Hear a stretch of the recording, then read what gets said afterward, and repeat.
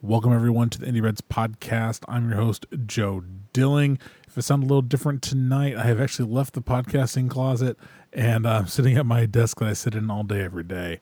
With me on this episode are Bobak Latfalian and Brian Smith. Welcome, gentlemen. How you doing, Joe? Oh, man, fabulous. Bobak, how you doing? I'm doing all right. Good deal.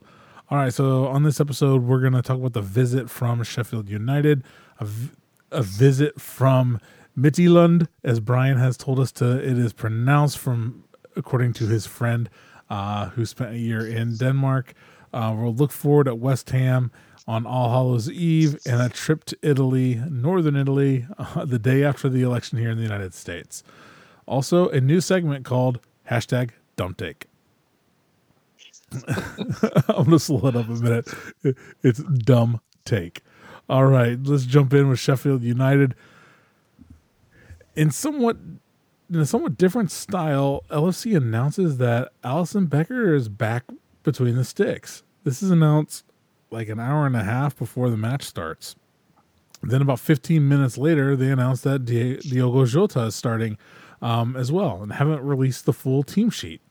Just kind of interesting because it was a little different than what they usually do, especially since Klopp likes to keep everything under wraps.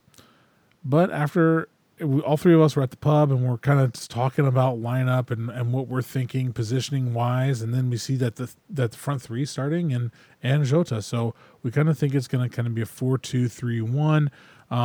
But as we watched the match, it looked to me that Jota was playing kind of in a three-player midfield. It might have been more of an attacking position, more kind of a triangle shape. But what do you think about that, Bobak? It was kind of difficult to nail down exactly where you figured everyone was playing when they first kind of started going. I think ultimately they were trying to figure it out as well, and that's probably why there was a little bit of confusion if you were watching the match. I think ultimately probably to start, the object was almost more of like for sure Henderson and Wijnaldum playing the two holding central midfielders, and then kind of almost a 4-2-2, I would say, with Salah and Mane playing the wider positions, and Jota and Firmino trying to figure out who was going to check back and who was going to stay forward, and it just then ultimately looks like both of them were checking back because we kind of expected Firmino to be more of a 10 in that situation, and just kind of I think it really took them quite a bit to get the hang of playing all together like that, all four of them. So I think that's ultimately there isn't real an answer. I think probably Klopp intended on a 4-2-3-1 with Jota and Firmino centrally, but it didn't really quite work out that well at the beginning. Brian, anything to add? Well, I thought it was more of I don't want to say an obvious 4-2-3-1. Maybe it was just kind of we thought it would be that, and I was kind of looking for moments where it was an obvious 4-2-3-1. We're such a dynamic team with the ball, and we've got our fullbacks flying up into midfield all the time, and we have obviously Hendo and Gini just right there, and they were both very central, which made me think it certainly was the 4-2-3-1, and Jota seemed to be on the right more than anywhere else. Firmino was not necessarily just kind of sitting in that number 10 and distributing and spraying balls and showing for the ball and this and that. He was making some runs forward as well, which made it a little bit less of a rigid 4-2-3-1 for sure. But it's hard to tell really what we're doing when we have the ball. There's certainly nothing as rigid as a formation like that, which is good. Where I did notice it for sure was we didn't have the ball, specifically when they were taking a goal kick, and they obviously weren't going to play it short because their goalkeeper motions everybody forward, and they're going to kind of play a long ball up into the center circle or something like that. You'd see us in a 4-2-3-1 then for sure. So that kind of makes me think it was definitely an attempt at a 4-2-3-1, albeit not a terribly rigid one. All right, so the match starts very quickly, and LFC looked to punish and attack, as the lineup would suggest. However, it was Sheffield United who strike first off of a penalty. So the call on the field was that Fabinho fouls a Sheffield player. Brian, VAR rules that it's in the box. Fabinho wins the ball, but the play stands. Can you explain why this wasn't overturned in VAR? Yeah, because he fouled the guy and won the ball.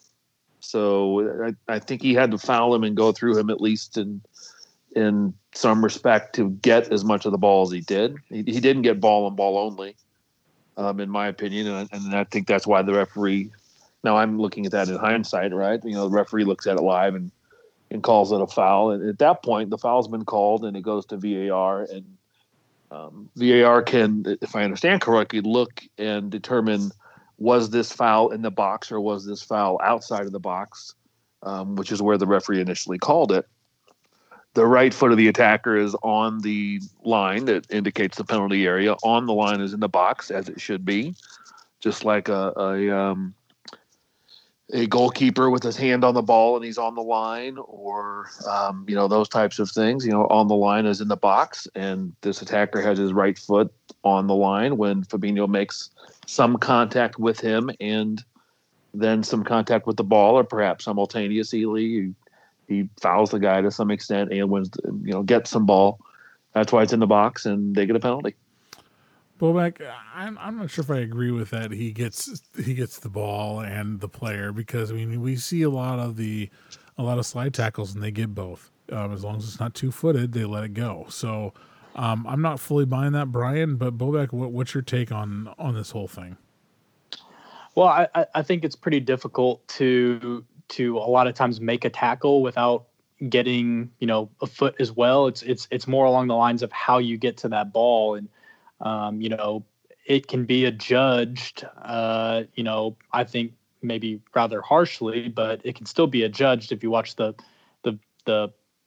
replay multiple times. Some angles it looks as if Fabinho went through the foot first before the ball, and in that event it is a foul. Then it's all just kind of at that point academic as to whether or not it's in the box. It's all based off of the viewpoint of the video assistant referee. I think if this is I would say if who was the center referee, Mike Dean, if Mike Dean takes a second look at that, then there's the possibility that he might overturn that, because I think ultimately the only reason he called the foul was he was convinced it was outside the box. I think if it would have been clear in the box, I'm not sure he gives that as a foul. And it shouldn't be that way. It shouldn't be a foul depending on where it is. It should be a foul or not a foul, but we do know that referees make decisions a lot of times based off of the consequences that might cause. And I think what happened is Mike Dean called it a foul because he didn't think, it was in the box, and ultimately it was adjudged to be in the box. And then now all of a sudden this fairly 50-50 call is got the result of a penalty. So that's why it's kind of a debatable issue there. Is half the people see it as he gets the foot first. Half people see that he gets. Everyone sees that he gets the ball at some point. It's just whether he goes through the man first to get it. And in Mike Dean's perspective, he did. So. Brian, I thought at the pub when we were talking, it wasn't so much of you were saying that it wasn't the fact that they were questioning the foul, so that wasn't under review. It was where the foul occurred, and if it was in the box or out of the box. So, did you change your kind of opinion based off of further evaluation, or did I mishear you from across the bar because some people were loud? Yale talking all first half. Well, directly next to me. I think you might have misheard me. Gabe, I think was going to throw me out the window because as soon as he calls the foul. So at that point, again, I'm no expert or referee or VAR expert or whatever. I intrigued by the whole system at times, but as soon as I saw that the foul had been given, and then up on the screen it says VAR possible penalty, I know at that point, at least in the moment at the pub, I know, okay, they're not going to review this with VAR to see if it was a foul or not. The foul's been given. So VAR is only going to review, was this in the box or outside the box? That's all the VAR could do at that point. That's what I believed in the moment, and it turns out I think that is exactly what happened. So I don't know that my opinion has changed any from the pub to now. As soon as I saw the first replay, I'm like, oh, they're going to give a penalty, and Gabe's about ready to jump across the table and punch me like I'm bad luck, or he just didn't want to hear it. And I get that it's a 0-0 match, and I don't want a penalty either. But yeah, I might have been the first person in the pub to maybe accept that, hey, this is possibly going to be a penalty, and yes, it is going to be a penalty. Let's just wait for VAR to finish. That's what I was saying at the pub. So, well, a lot of us felt that we were done wrong by that call, including myself. I'm still not 100% sure that was a foul, but I mean, it is what it is. But but we can at least say that the ref was consistent. I could actually say that I think Sheffield could feel that they were done wrong by officiating, at least on two clear penalties.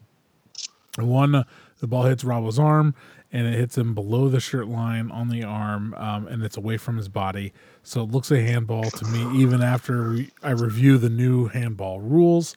And the other is when Diogo Jota completely misses the ball and takes out a Sheffield player clearly in the box. So, Brian, am I wrong in this, or are you kind of on my side of this?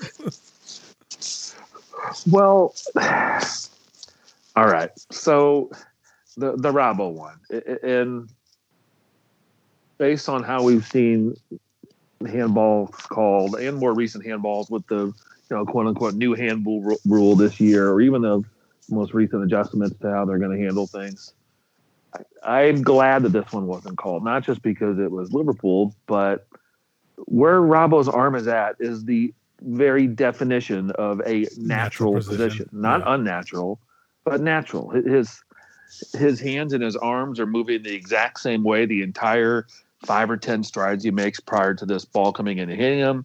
He doesn't move his hand in any way other than he's running normally and the ball hits it. If that is not natural, I don't know what is. And you can, in my opinion, you can have your hand, you are allowed, and you should be allowed to have your hand and arm away from your body and have it be natural. His hand moved in his arm for 5, 6, 7 steps in a row as he's running down the field in the exact same place. It goes there on the 6th step or whatever it was, and the ball hits it. That is and should be natural position. So now that's my interpretation of that phrase.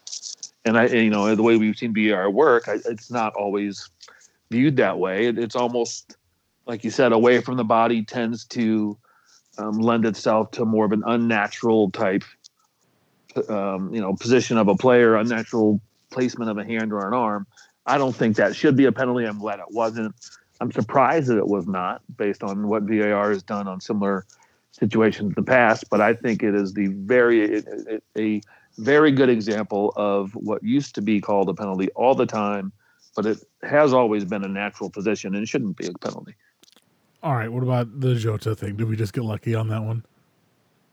I guess I don't remember that one as much. And it's not on a whole lot of the highlights that are out there. Hell, even NBC's highlights that put out there, if you want to go back and watch, the match, because it's on Peacock. So you're looking for some highlights if you were at the pub or, don't have Peacock and are playing it back. So I don't remember the Jota one as much. I can see how that one could have been a penalty, in my opinion, more so than the Robbo one for sure. But Robbo's in an actual position as far as I'm concerned. So, Bobak, what is Brian saying?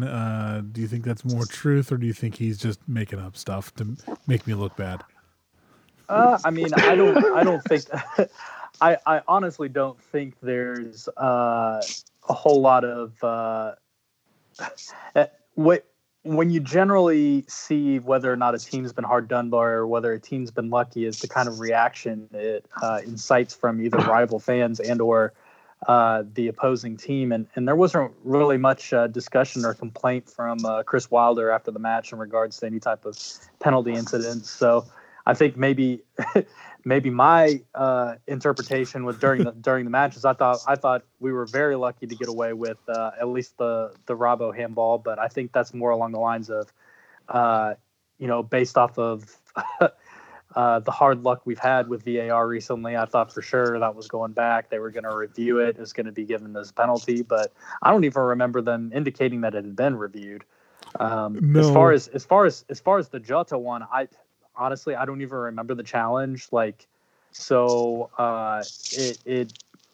couldn't have been something that was that big. Now I do recall that people kind of discussed it later on after the match, but it was more along the lines of I believe Liverpool supporters that kind of mentioned that there was the possibility we may have got away with one or two there. So. I don't think you're overreacting by any means. Once again, that leads to the discussion of the amount of gray area that's involved in giving handball, because someone's interpretation of what a natural position is or what the IFAB rules are supposed to be calling a natural position now is completely different from your and I's and Brian's. So, it just depends on who in that circumstance, who the video assistant referee is. And it seems like, Andre Mariner didn't think there was anything in it. So, well, I remember the call being at the pub, at least with the handball, was, we've got 25 minutes. Come on, no, don't kick the ball out. No goal kicks. No chance for them to review. Call it back. No throw-ins. Don't stop the game. Yeah. To be fair, I think a lot of times that factors into things as to how long the play goes on, as to whether or not they go back to you. You think that they actually had a discussion about this on I think it was the post-match show from Infield Rap, where they talked about there's a lot of instances where there's been it almost seems like a pretty clear call that should be reviewed or at least looked at, that is generally ends up being ignored or an afterthought based off of the fact that the play has gone on for so long afterwards, or there's an event afterwards that causes them to kind of just dismiss it. One of the examples they gave was the Maguire incident from this weekend with United and Chelsea, where I guess the play went on for quite a substantial amount of time. I think Chelsea even may have counterattacked United might have counterattacked and gotten a chance out of it following that. And I think that's where a lot of that particular hypothesis comes from, as well as they used the example from last year when we played City, and you have the Trent handball incident in the box.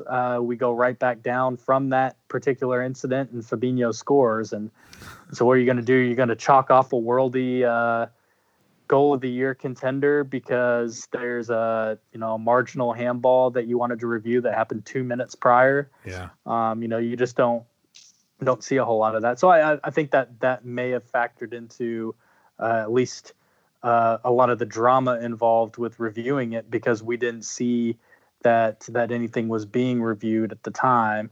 A lot of times if the ball goes out, if you're at home watching it on TV, you see 5 or 6 replays of the incident, and it just grows and grows and grows in regards to, your opinion of the matter. If nothing happens, and the ball doesn't go out of play, you don't have a chance to look at the replay. Play goes on, something else happens, and next thing you know, you just forgot what happened. Yeah. So I think that certainly could have had a factor in it. All right, moving on. Liverpool was clearly the dominant team, just not finding the net. That is until Hendo plays a beautiful ball to find a clear Mane 5-head. The keeper did a great job to block the shot, but Bobby is there to slot home his first home goal in over a season. Thank you, Bobby Firmino. All right, going to half 1-1 in Liverpool, even though dominant looked sloppy in attack. Liverpool come out and are attacking hard to start the second half. The pressure initially seems to pay off as a nifty ball from Trent and an even better flick and shot from Mo finds the net. However, he is a knee offsides. Not much later, Mane, doing the hard work on the left, plays a great cross that finds an onside this time. Diogo Jota, 2-1, good guys. Nervy and at times sloppy defensive finish to the match, but Liverpool gets the win and 3 points. So was there anybody that you guys thought had an unimpressive match? Bobek, anybody in particular, or are you just ready to move on? On the on the Liverpool side, I don't think there were a whole lot of standout performers. I thought Mane was very good. I thought Jota had a very good second half. I thought Mo was outstanding. My man of the match would have, I know this is We're complete opposite next, of what you just asked. It's all right. But my point is there are only quite a few good performers. So I'll save my man of the match for whenever you ask that question. Other than that, I think for the most part, everyone else was kind of underwhelming. It wasn't a very good first half by any means. We had mentioned beforehand that it took a while for us to kind of nail down even what kind of formation they were playing in that first half. Then the penalty incident, and Sheffield were kind of on top, and buoyed after that particular incident for quite a while until we got the equalizer. So I think we weren't even really in the match or show any type of good play until the second half. So any underwhelming performers is kind of a loaded question. I would say it was for the most part kind of underwhelming from the entire team with just a few standout performers. Well, Brian, anybody in particular, or are you going to stick to an answer like Bobek? Cop out. I'm kidding. Well, I think you both have Bobek has a point. I think, Joe, you're talking with you both on the way home and a little bit at the pub. We had a lot of guys that were good, but nobody that was unbelievable. So we really can't point the finger at anyone for a subpar performance, or nobody was out there with a lobbing on the back of their shirt, I guess, so to speak. But they only had 2 shots on target the whole game, and only 3 shots total. We had 19 shots and almost 75% possession. So I thought we dominated it, maybe not quite as much as those figures indicate, but they play this back 5. They call it 3 center backs and 2 wing backs, but they really play this back 5, and one guy goes to the ball when you have it out wide, and that leaves the back 4 there, which makes that game-winning header for Jota, who's shorter than all 3 of us are, even more surprising that they perfect ball across, and he nice header home. But Sheffield, I can see why they're second from the bottom. I mean, they're not imaginative up front. Their wing backs are not getting far enough forward to cause anybody really any damage. Now, granted, that's hard to do against us because plenty of times we're going to say, yeah, go ahead, and Robbo and Trent sneak in behind you, and all of a sudden we got 6 guys flying at their back, 3 or 4. But if I was going to say someone that I was hoping would have a better match, or someone that had a match that really hasn't been on par with how he's been lately, it might have been Andy Robertson. He wasn't terrible by any stretch, but wasn't throwing in a whole lot of dangerous balls. Trent started to throw in some really nice dangerous balls, and had the one to his ball into Salah that Salah took down that was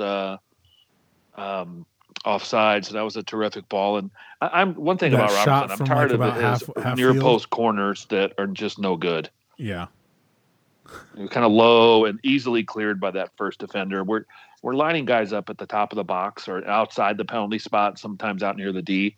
We all take, they all take these big long runs in there, and the timing's not right. He's hitting them too early, or he's not putting them where he wants to put them, and a couple of them are just cleared too easily. So that might be a little bit overly critical to point out that and that alone when I'm saying a performance wasn't great, but he wasn't as dynamic as he normally is in open play either. So, Trent had that one. What do you got, Joe? We can't forget someone on your mind that didn't light the world on fire for you. We can't forget about that shot from Trent. God, he was almost at half field and chips the keeper. If the keeper doesn't make it, and that's on goal. That was awesome. Yeah, that's in the third minute. That's going in if the guy doesn't tip it over the bar. Oh my gosh, yeah.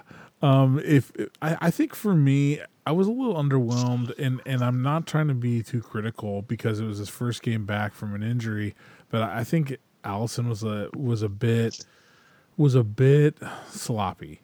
I don't know. Some people were thinking that the pen was telegraphed the whole way, and he goes the opposite direction. There were a couple times when he maybe takes an extra touch on a ball that's played back to him, and it almost gets picked off on his kick, or at least tapped out, or whatever. He tries to dribble or something like that. Those are the kind of things. I mean, it was just a little. He's gonna come back, and he was a decent game for him to come back and just get his footing back. Wasn't gonna be facing a lot of different shots. And I think he did okay considering the circumstances, but I think he could have had a better performance in that regard. And I'm not blaming him for not blocking a pen, but at some point, I think he's only saved one in his whole time at Liverpool. So a lot of people are kind of saying maybe maybe he just sucks at penalties. That's his weakness. But that's what I've heard. Yeah, you might be right. I haven't heard anyone's being critical of that penalty or that it was savable or telegraphed or anything. That's interesting. I watched the penalty a couple times and never really thought that, but I don't know. Maybe Allison has me convinced that he's not going to save him either. So, all right. So man of the match, and then we'll do honorable mention. Bobak, you were about ready to spill your man of the match before. Go ahead, man.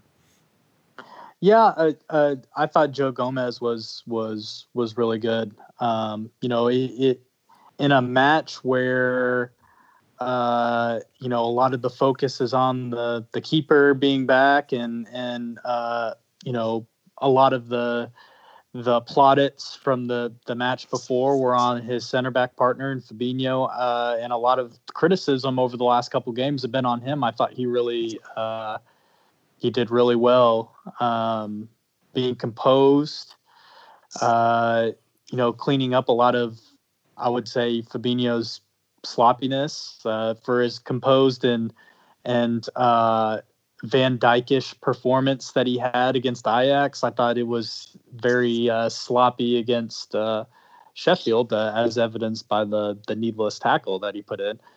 I thought Gomez was very good, and I think ultimately that's who Liverpool gave as their man of the match too for the game.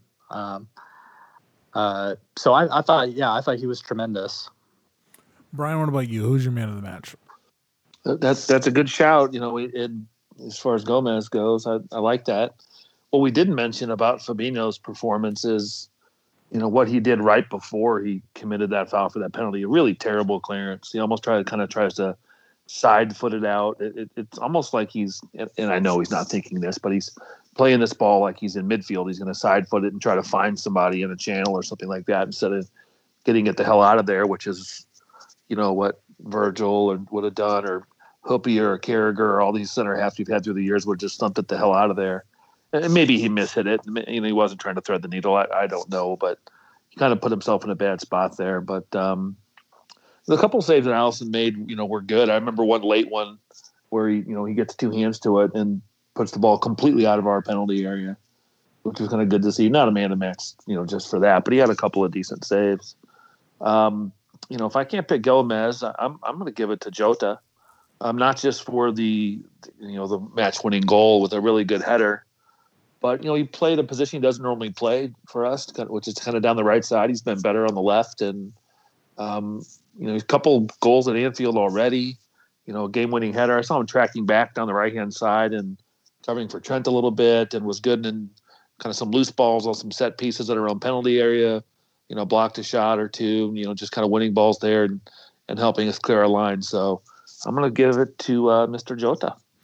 Who do you got, Joe? One thing I kind of want to attack onto that is that we had mentioned a little bit about how Sheffield defensively set up with 5 true defenders back there, not a 3 center back pairing and then 2 wing backs. It's a 5 center backs. So generally the last thing you want to do against a side like that is pump a bunch of crosses in. Turns out, Liverpool with probably the smallest center forwards in the league.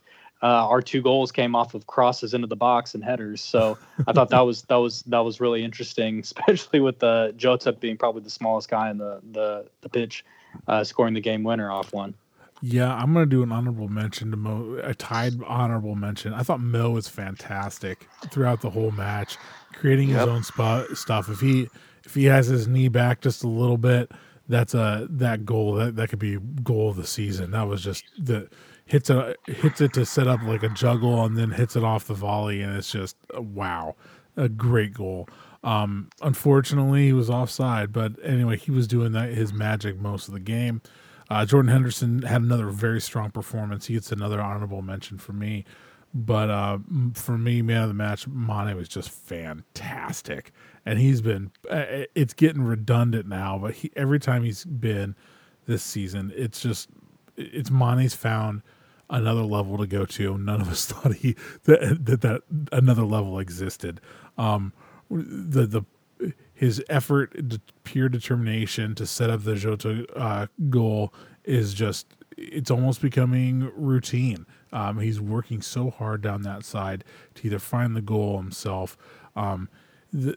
Very good goalkeeping to keep the one that bounced off his 5 head out. Luckily, Bobby was there to bounce on it and score. But Sadio Mane still playing next level. Any comments on my man of the match, guys? No, you can't really argue with Mane. I kind of wanted to add into the Salah shout. I think we're just almost being immune to how good performances he puts in, because he was immense. He looks sharp. He looks like he's getting back to the same type of ruthlessness that we saw from the first season, to where it just looks like he's going to score every time he gets the ball in the area. And I think he has the confidence that he will as well. He was very unlucky not to score. He actually did score. He was offside, but we even forget, because he creates so many chances for others and for himself. We even forget that there was he hit the post in like the 80th minute or something like that. I completely forgot about that until I rewatched some like super, super extended highlights. They weren't even on the 13-minute long NBC highlights. They wouldn't even show that, but it was, he just creates chance after chance for himself, for his teammates, and unlucky not to get a goal. Plus, he's a goal or 2 behind people that are playing out of their skin right now, scoring goals, and Son and Calvert-Lewin. So I think it's remiss not to really mention how good he was in that match, and then even really highlights how good Mane was, because I think Mane stood out even more. Yeah, definitely. All right. Hey Joe, I want you to ignore the stats I was giving you earlier, because I got some of those wrong. The shots and the possession. We did outshoot them, we did outpossess them, but that number I gave you, that's almost 35%. That's not right. So okay, I think it wasn't like it was like in the first 9 minutes, which means that we were dominating them. Brian, don't you remember that? Anyway, 3 points for us, and that's a good thing. All right. So Liverpool today welcomed the Danish champions Midtjylland in the Champions League. I had a busy afternoon at work, so I didn't really get a chance to see anything but highlights. Couldn't watch the match. Couldn't really listen either because I had stuff to do. And be on the phone and all that crap. So anyway, my job, what I get paid for. Anyway, so I at one point I took a quick break to open up Twitter. Excuse me, let me rephrase that. I did, however, get to see some very interesting things that we will talk about, either through the highlights or through Twitter, like when I took like a 2-minute break and then opened Twitter to flip through. And I happened to see, I'm looking and I'm just scrolling a little bit and I see, oh yeah, there's new tweets, and I hit the refresh button and it takes me all the way to the top. And you know how like when you haven't refreshed in a while and it goes and goes and goes? Well, I start going through the tweets and wow, it was right then that Fabinho pulls up lame and injured. And it's everybody's worst nightmare. I mean, I think John Green's even back on Twitter just to talk about Liverpool. And he had a comment on it too. Friend of the show, John Green. Yes, good friend of the show. Every time I see him on social media, I think, hey, that's my friend John. Anyway, so on comes Reece Williams, who last year was playing in the National League, is now played in 2 Champions League matches. Good for him. Yeah, good for him. All right. So we don't have a timetable on when Fabinho will be back. Obviously, it just happened. So, and I can't remember how long it is until Joel should be back. So Brian, how are you feeling about the starting pair of Joe Gomez and Reece Williams? It'll be great till Gomez gets a knock or, fixture congestion causes, I don't know, Kate to go back to center back or something. Should be no problem, right? We got plenty of guys that could play back there, don't we? I mean, West Ham. Now, Fabinho, it was a hamstring, if I understand correctly. Yeah. And the Bobak saw more of this match than I did, so maybe we'll let him speak to that. But, I was facilitating today. I'm at the front of the room, so I can't even play the LFC audio. Well, I guess I could with some type of wireless piece, but I'm not doing that when I'm at the front of the room for several hours, kind of facilitating. I can't do that. So, and then I was going to come home and find some feeds and this and that. So I was not following along either. But Bobak, this is a hamstring, right? So, take us back to that moment and how bad is this? What have you heard? I mean, to be fair, this moment is one of the very few to even really discuss in this match. It wasn't a very pretty viewing, I would say. Much like our last couple matches, we've pretty much gone with the mantra of just trying to get through it. Hopefully, potentially without injuries, as well as maybe collecting as many points as we possibly can in those particular matches.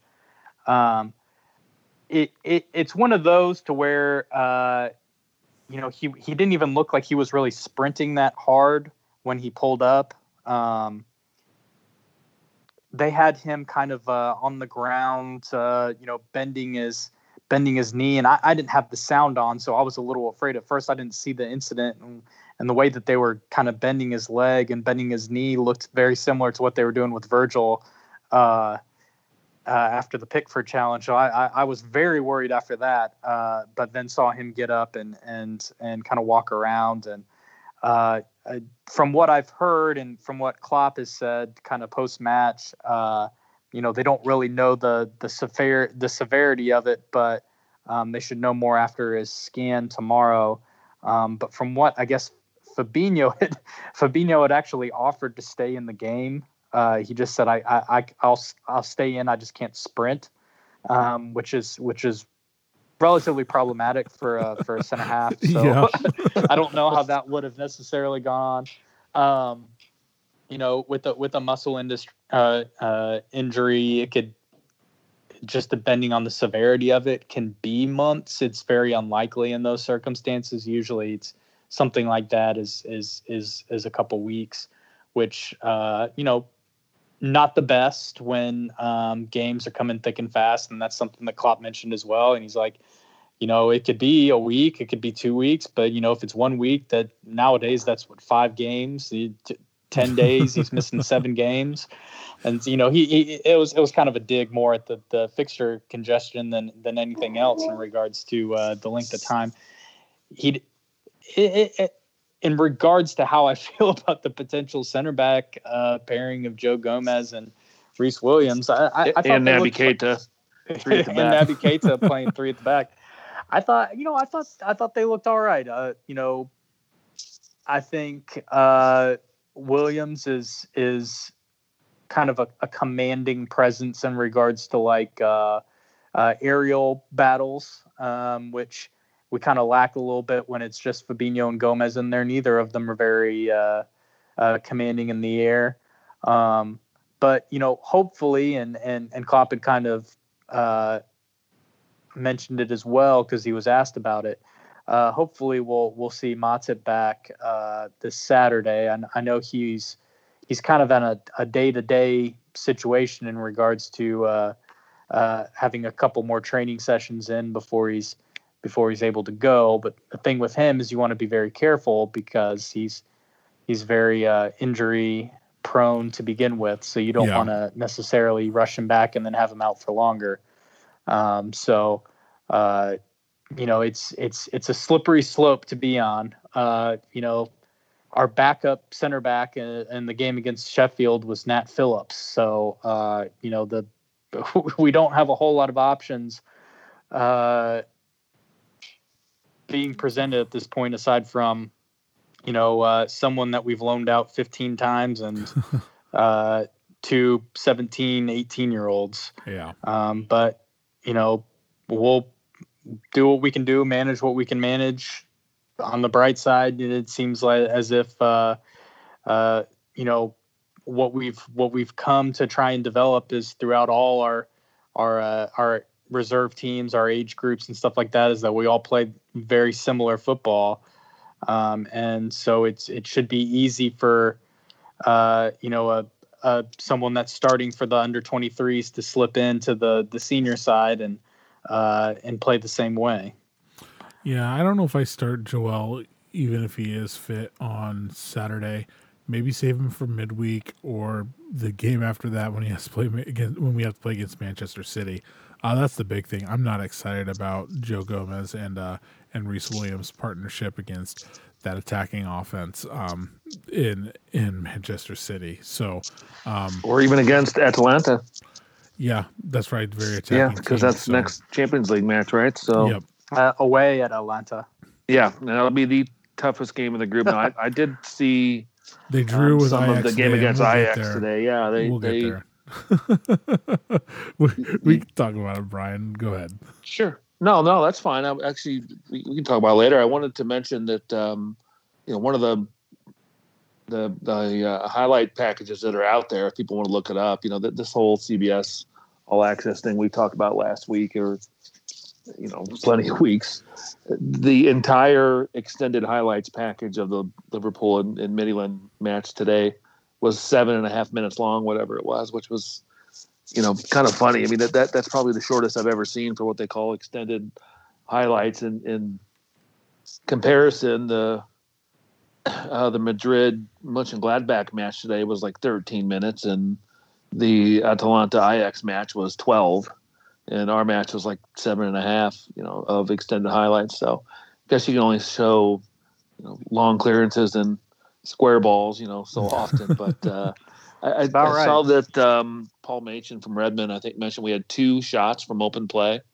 And, we scored a penalty. So, that's obviously not a shot from open play, even though it's a goal. But, yeah, not exactly a rip-roaring performance where we just, take it to a team that's likely to finish on the bottom of this group, and we all thought that from the very beginning. But yeah, I mean, so from what I saw, it looked like Midtjylland, they didn't really sit back and defend, but they had their game set up where they lost the ball and we were about ready to spring a counterattack, they would foul immediately and stop the momentum. So I mean that could sway the fact that we only had 2 shots on 2 shots sure. Throughout the whole match. And also, I mean, let's think about it. When they start when the front three is Shaq, Taki, and Origi, those guys haven't played together since preseason, and so they're coming into a team and they're trying to find their footing again, and all of that. So I'm not really upset that we didn't score. We wanted to give the guys the others some rest, because we've got another big 3 games coming up that we're going to need them in every single one of them. So I'm fine with that, in all honesty. Absolutely. Well, it was very much what you had mentioned there, Joe. At every single time we were put together, they would try and break up the play. So it was very choppy, a lot of fouls, very sloppy. You had a lot of players that don't play together regularly. Shaqiri was more playing a central 10 position, and he actually probably, aside from Jota, because I feel like Jota was generally on the end of a lot of them, was our main threat. The most of the match. He provided something that we don't really see a whole lot of, and even with our normal first teamers, as these little creative balls that he slips through. Whether it be to, a lot of times was Trent overlapping, or what looks like a typical Shaq shot from 25, 30 yards out with his left foot. He kind of disguises as this little slide rule pass, and that's what created Jota's goal. Was a little creative pass like that. He did a similar thing in the first half.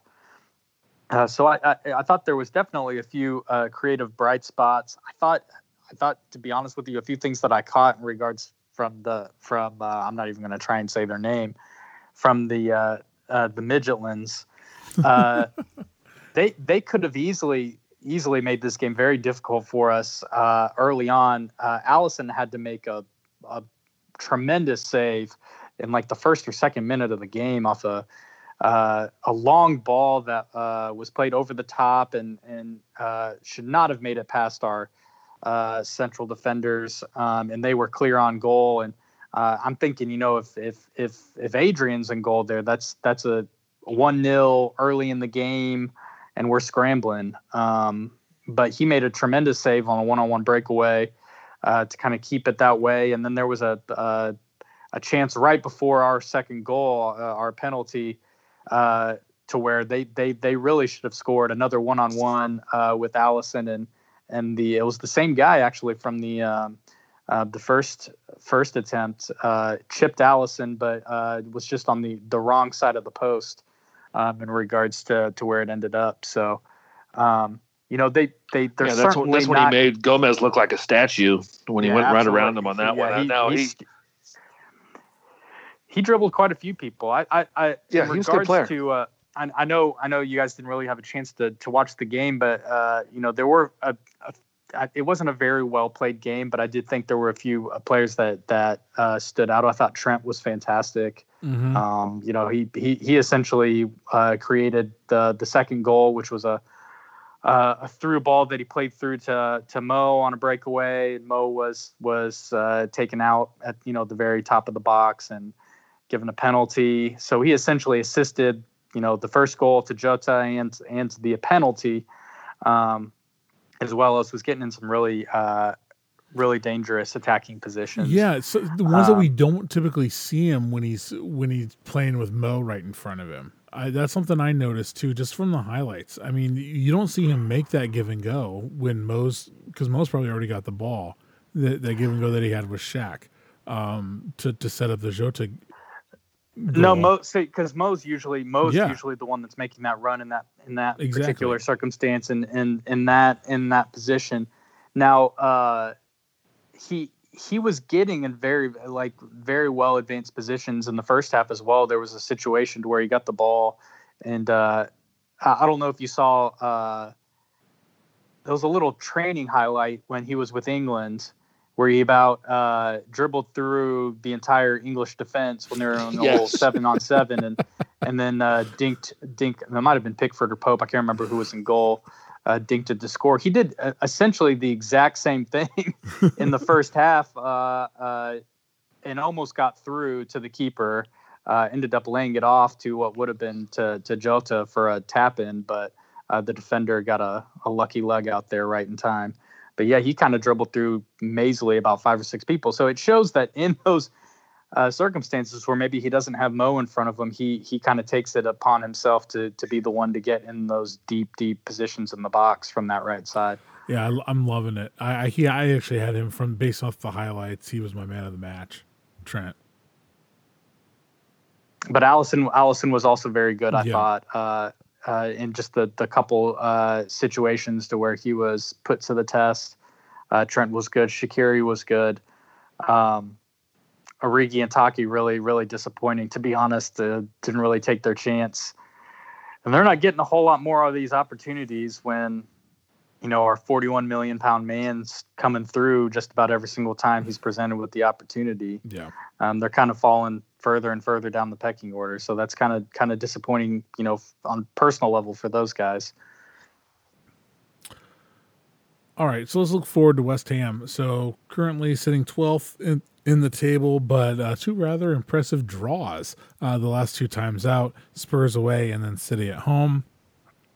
David Moyes seems to have him focused on being the best mid-table side, as Moyes tends to do. And this game this weekend is at Anfield. Probably no Fabinho, maybe Joel Matip. Maybe we're going to be starting with Reece Williams in the back line. Brian, how are you feeling about this match? Going to need to have a few beers to get through this one. I'm thinking. I personally wouldn't play Joel Matip, and Fabinho's possibly out anyway. With Atalanta looming and then Man City right after that. So I think we're going to see Gomez and Williams and maybe deeper lying Henderson and Wijnaldum to help protect them. Maybe back to the 4-2-3-1 and try to, throw a 4-2 win on them or something like that just by overpowering them and knowing, a clean sheet's going to be really, really, really tough. So, you know what? West Ham, Moyes is – I don't know. I can't stand the guy personally, but West Ham's one of those teams that will just be plucky and scrappy and get something off a set piece, and a couple of dangerous moments here and there. We have to be careful. Just like I always say, we score first. I think we're going to win the game. But yeah, it's going to be interesting to see who plays with 2 really tough games right after that, and I wouldn't be surprised if it is Gomez and Williams. So that's my thoughts. What do you guys think? Bobek. I mean, I think I think a lot of how we'll set up is going to be based off of who's available to play in the midfield. I think a lot of the reason for our relatively stale performances have been trying to get used to this 4-2-3-1, which I think he's kind of put in place to add a little bit more protection in front of the center backs by having two people hold kind of centrally. Normally, when we play that 4-3-3, the 3 midfielders are almost like 3 across the field. When we play that, it allows them to cover sufficiently the space that the fullbacks leave behind them. So it gives Trent and Robertson a little bit more attacking freedom. Believe it or not, it's very odd. You would think lining up with 4 essentially forwards in a formation would lead you to be more attacking, but it almost kind of with the way that we play, it almost kind of makes us a little bit more defensive because the fullbacks don't really have as much of a license to go forward because they're leaving so much space in behind them. They don't have, for instance, they don't have Henderson covering that right side or Genie covering that left side. They're staying more in a central location to try and help cover the center backs. So that may be more along the lines of the reason we've been a little bit sloppier based off of who we have available. I think, potentially if say, for instance, the 2 that are in front of the center backs are Henderson and Thiago, or Thiago and Keita, or Thiago and Wijnaldum, then maybe they're able to cover a little bit more ground, and give the fullbacks a little bit more freedom. So I agree with Brian in regards to I wouldn't rush Matip back.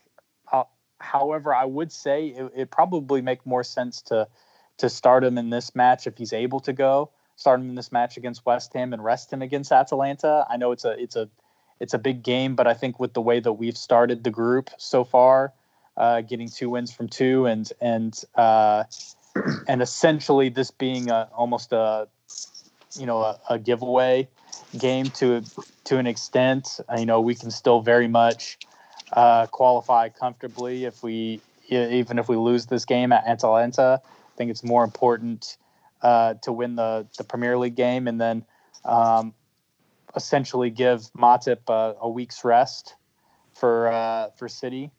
I think that might be more of a strategy, because Atalanta is they're gonna score a bunch of goals. That's what they do, but they're also gonna give up a lot of goals. So we could easily have a 5-4 or something like that. Try and win some mad game here where we throw in a youth center back and hope for our forwards to outscore theirs, kind of a la 2017-18, and just kind of go for it. Yeah. Versus that doesn't necessarily always work out in the Premier League. Yeah, I'm kind of on the let's give Joel. I don't know. I kind of see what you're saying about have Joel play the weekend, and I'm okay with that. But I think I'll be fine with whatever he does on Wednesday. But I think that you really want to have him focus on being back for the Manchester City match. I think if Thiago's fit, he's doing light training right now. I think if he's fit, I say you rest him on the weekend, and then maybe that's your cover. If you have Joel playing at West Ham and Thiago starts in the midfield, he can unlock so much more, and he might be a big benefit to have in front of a Reece Williams at the Atalanta match. And the other thing that we're looking at is, if Joel stays healthy and Thiago's back and Fabinho's back, we could be back at that amazing midfield we saw.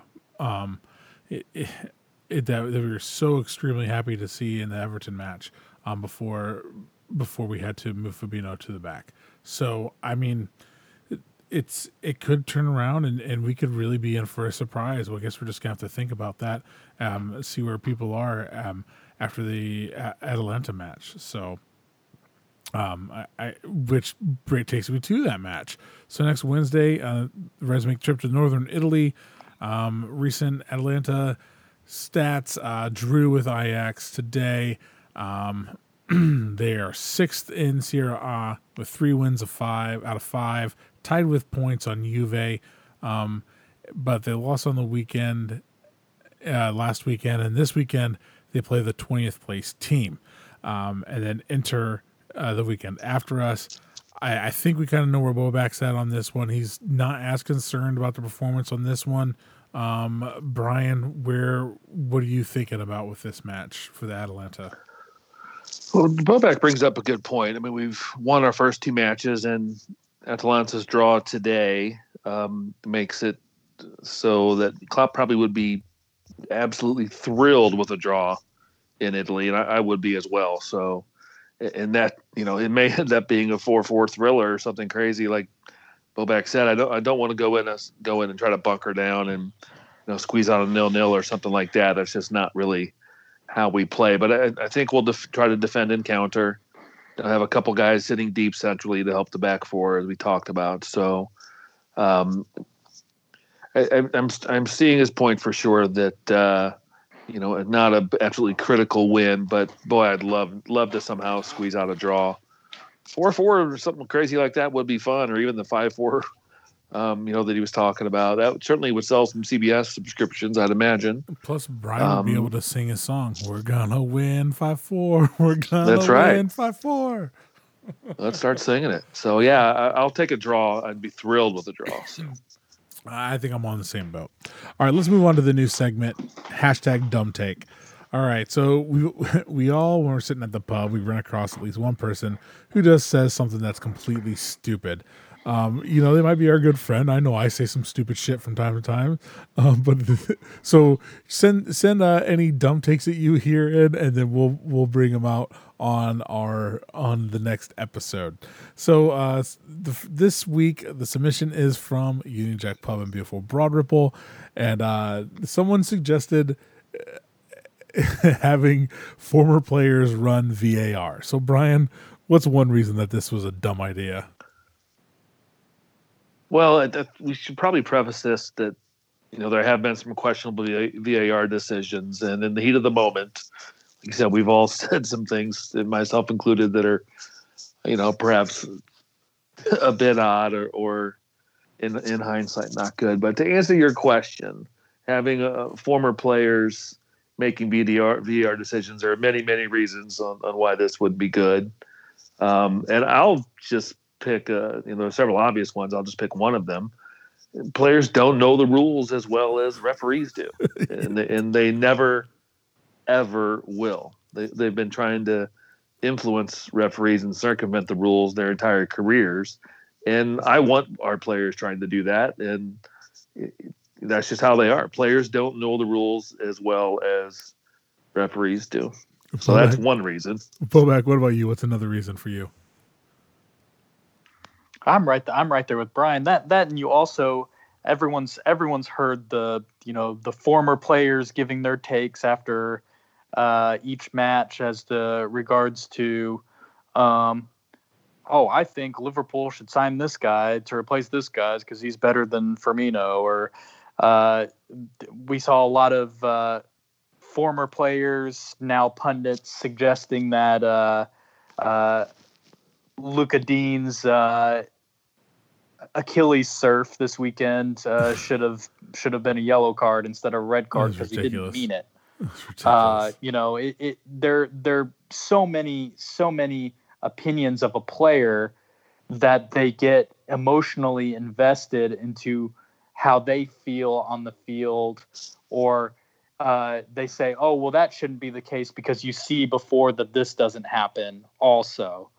When a referee in their occupation is to literally interpret the letter of the law, there's no emotion that's taken into account or should be taken into account when it comes to making a decision between a yellow card and a red card.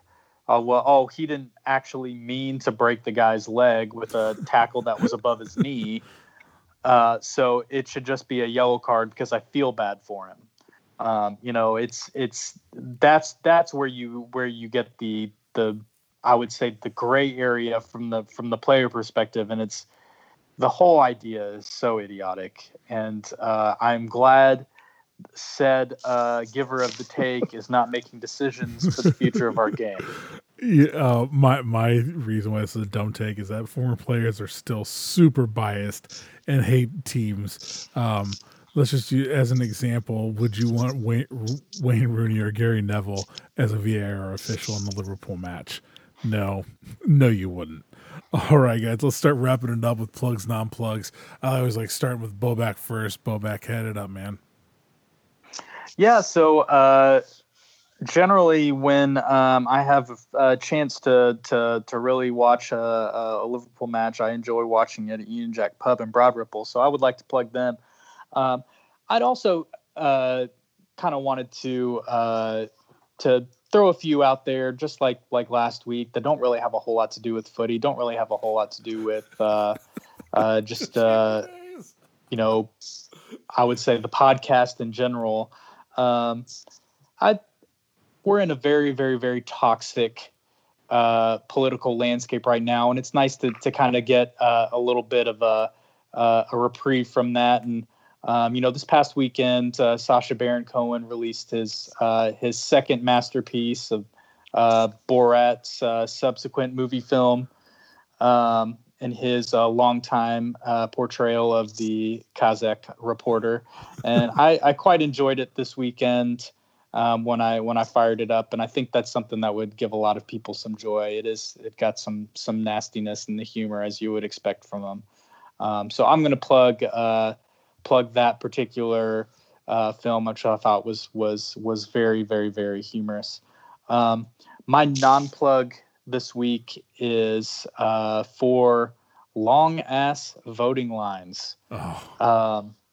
So my plan this past weekend was to go to one of the new early voting satellite locations. Up until this past weekend in Marion County, Indianapolis, here there's only one early voting center. That makes a whole lot of sense for 700,000 people.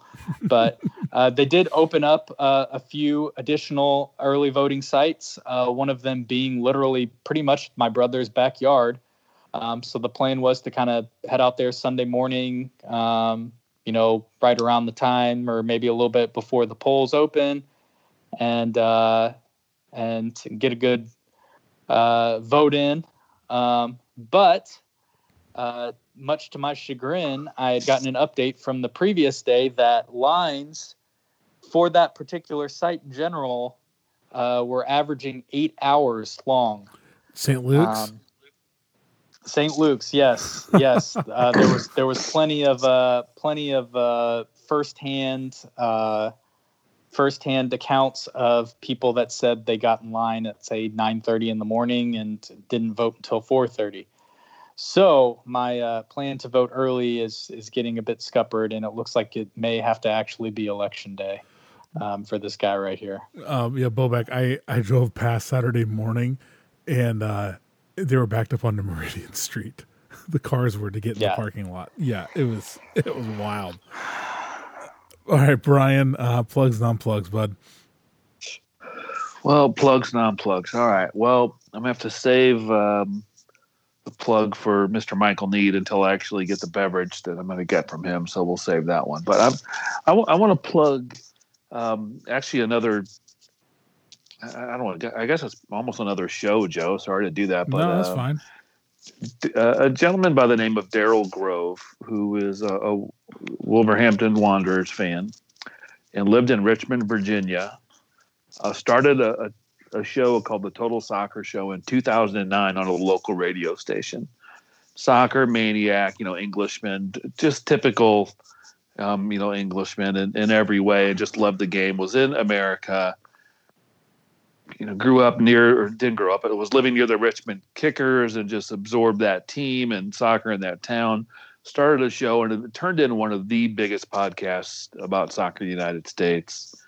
Man named Daryl Grove, and I've listened to his show many, many, many times. Didn't listen a lot lately for various reasons and work and other things going on, and kids and life, etc. So just thinking about him and his family. Daryl Grove passed away last week. So my non-plug is cancer, but my plug is absolutely for him and the Total Soccer Show. They did some amazing, amazing episodes. And, if you've never heard of them before, you can go back and there's some great episodes where they make, starting 11 out of Star Wars characters, and they try to justify, why Yoda would be a good goalkeeper, or why he wouldn't be, and bringing balance to the Force on the left and the right side, and all kinds of great stuff. They did a Parks and Rec starting 11. I mean, just not just regular soccer reporting, a World Cup, and they're just a great show all the way around. Total Soccer Show. Dale Grove was an amazing individual, and if you don't know him and everything that they did and how established he was in the U.S. soccer community, when he passed away, the U.S. Soccer Twitter account tweeted at him. Wolverhampton Wanderers did as well. Oh, wow. Stuart Holden. I mean, so many former players, coaches. I mean, this guy was a giant in American soccer media over the last decade or so. So massive plug to Mr. Daryl Grove and his family and friends. Did he really argue for Yoda in goal? You're going to have to listen to the episode. So they have. Because my argument, I'm serious. Brian, you should listen to the episode. It's absolutely hilarious. Because my argument would be you'd want Chewbacca in goal because he's massive. He'd come for every ball that came across, and he'd win because he's massive. and and nobody'd mess Well, with him. Either that or center back. I probably I'll go. say I think I'll you'd say want to neither use him nor Messier his zone. co-host had Chewbacca in goal. I went and That's- listened to the episode the other night. That's a disappointment. Sorry, Joe. It's such an old episode that and, they the Total Soccer Show has more than 400 episodes. Okay, the podcast I'm not. has I'm more not than 400 arguing episodes. with it at So all, man. I'm to just having find fun. this, you need to go to SoundCloud because if you go, if you're like downloading stuff from iTunes, you can only go back so far. Yeah. But if you just kind of Google Total Soccer Show and Star Wars, you'll find it. I listened to it on SoundCloud the other day when I found out that he passed away. It's absolutely hilarious. If you're a soccer fan and a Star Wars fan, it is a must listen. Oh, SoundCloud. Okay. So December 2015, and I'm almost positive that's when the episode was from. All right. Okay. So my plug is gonna be 2 weeks at Union Jack Pub in a row. I'm kind of happy with that. It was good to see everybody. Probably going to be on a hiatus for a little bit again. So so it's good to see you guys for the past few weeks. If you're listening, missed you all, and I hope I'll be able to find some time to be back soon. My non-plug is kind of Union Jacks. So non-plug is for when you know that everybody in is going to sit in this area is going to be a Liverpool fan, but you have been there before their match starts, and you hold a table and you don't pay attention to the match and you yell talk the whole match about things that aren't related to the game, or just do stuff just to annoy everybody else. That's kind of disrespectful in my opinion. I'm kind of pissed about it because I got stuck sitting next to that table and missed out on some very good conversation amongst my friends. So yeah, that kind of was a pretty downer for me, but it is what it is. All right. So thank you everybody for listening. Thank you for downloading. Please tell your friends if you like what we do. Don't tell them if you hate us. I don't know why you'd be listening this late in the show anyways. All right. So if you want to get a hold of us, contact information is in the pod notes. Make sure you let us know some dumb takes that you hear, so we can keep that segment going. I kind of like that a lot. All right. I'm Joe Dilling signing off for yet another episode of the Indie Reds podcast. You'll never walk alone.